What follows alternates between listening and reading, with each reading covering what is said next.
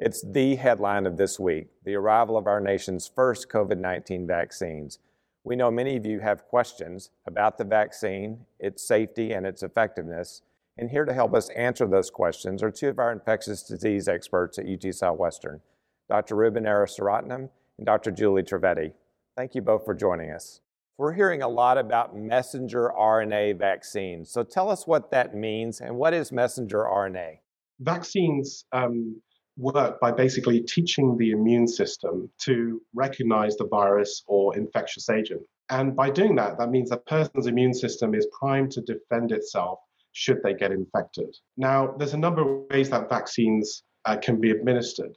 We can actually use all of the virus, either modified or inactivated, or actually use part of a virus like the protein within a viral coat to actually generate that immune response. Now, messenger RNA or mRNA vaccines essentially supply the genetic code or blueprint to your cells so that your own cells can actually make the vaccine, and in particular, a protein called spike protein, which is a very important protein for this virus that it uses to enter those cells.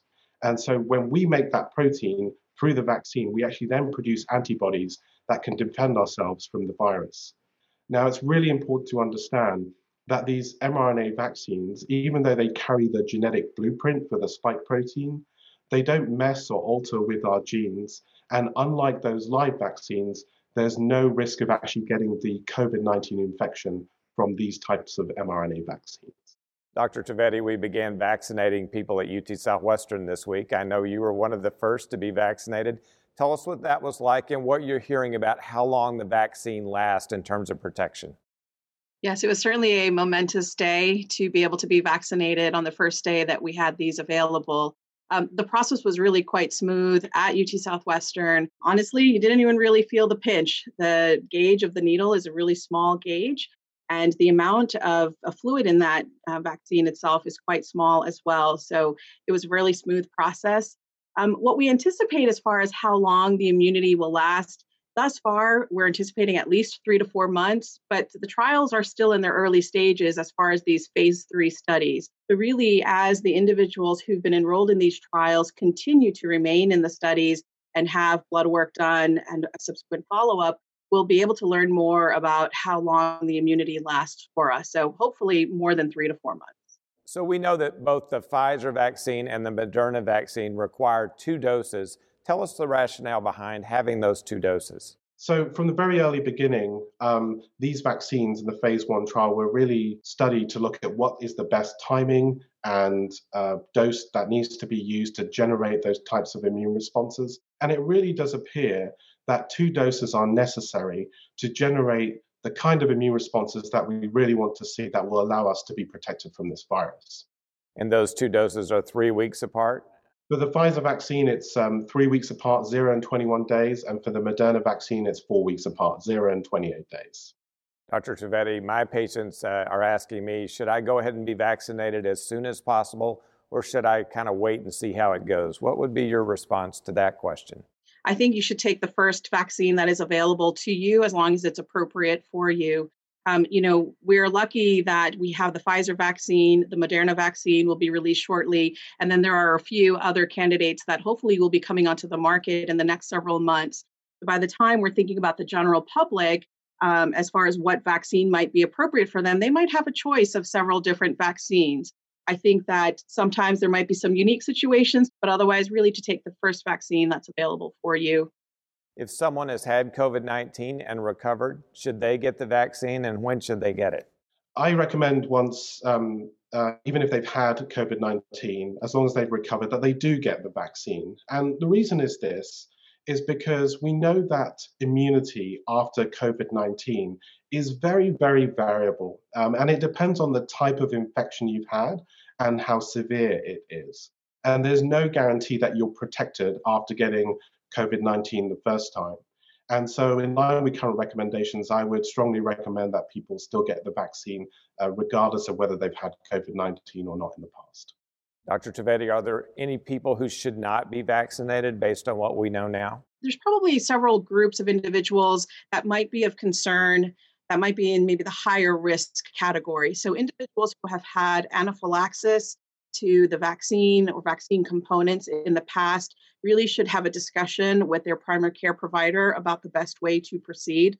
But we really recommend that everyone be vaccinated with this, regardless of whether you've had COVID or not in the past.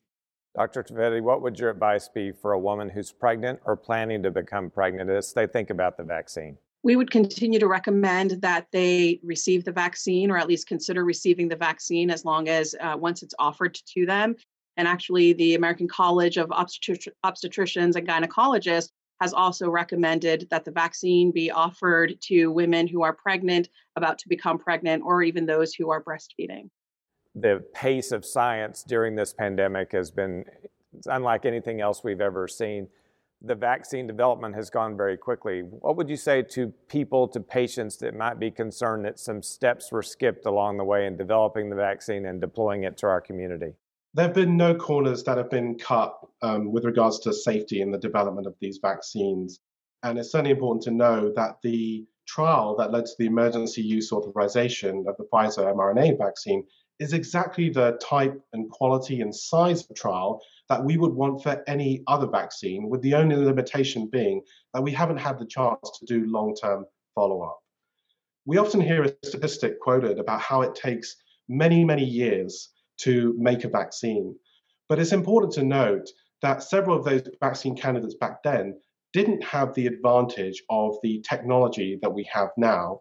And furthermore, they didn't have the huge scientific collaboration and financial resources that were poured into making a COVID-19 vaccine. And what that allowed us to do is to develop this vaccine using several phases in parallel rather than in sequence, and in particular do manufacturing in parallel, which allowed us to get to this point where we can actually distribute vaccines to this day. Dr. Trivedi, as someone who's received the vaccine, what side effects should patients expect from getting the vaccine, and how should they treat them?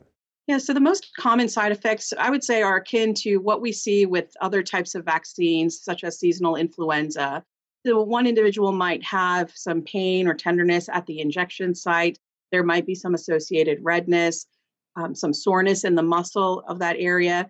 There might be some other more systemic types of symptoms, such as headache, feeling tired, fatigued, or maybe in some situations, a low-grade fever. Really, a lot of these symptoms can be treated symptomatically with some over-the-counter anti-inflammatory medications, depending on what is appropriate. Dr. Trivedi, is the vaccine approved for children, and if so, what age? Currently, the emergency use authorization is for children ages 16 and older. So it is not currently indicated for children under that age. What we are hoping for in the future are additional studies to be done looking at either different dosing or different types of vaccines in the pediatric population. So hopefully there will be more information to come on that.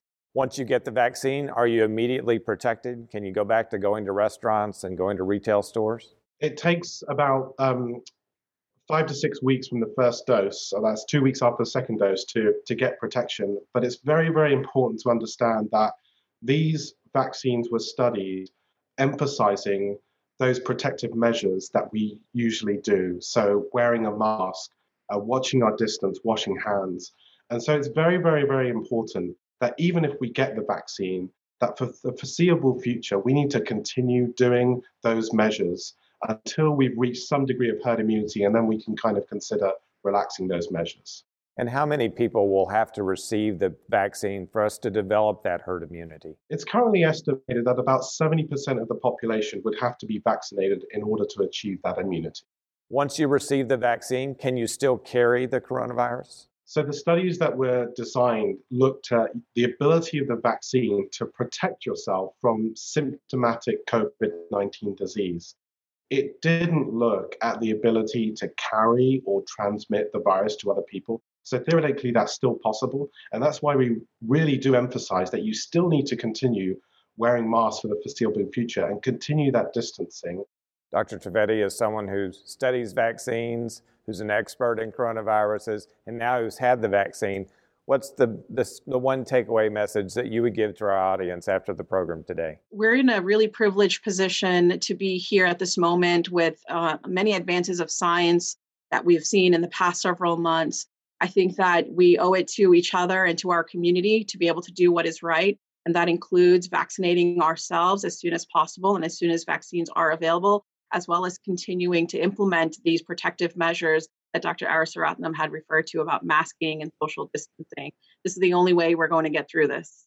On a personal and professional level, what does having the COVID-19 vaccine available to the public mean to you? It's really a glimmer of hope, a light at the end of the tunnel that hopefully this disastrous journey will come to an end soon. There have been far too many individuals who have lost their lives. My hope with this vaccine is that it'll allow healthcare workers to continue to provide the type of care that they can with having some reassurance of some safety, as well as some protective measures then for our community and our society to emerge on the other side. In the midst of a seasonal surge of the pandemic and the daily death toll rising, this is welcome relief, very much welcome relief. And it's the beginning of the end.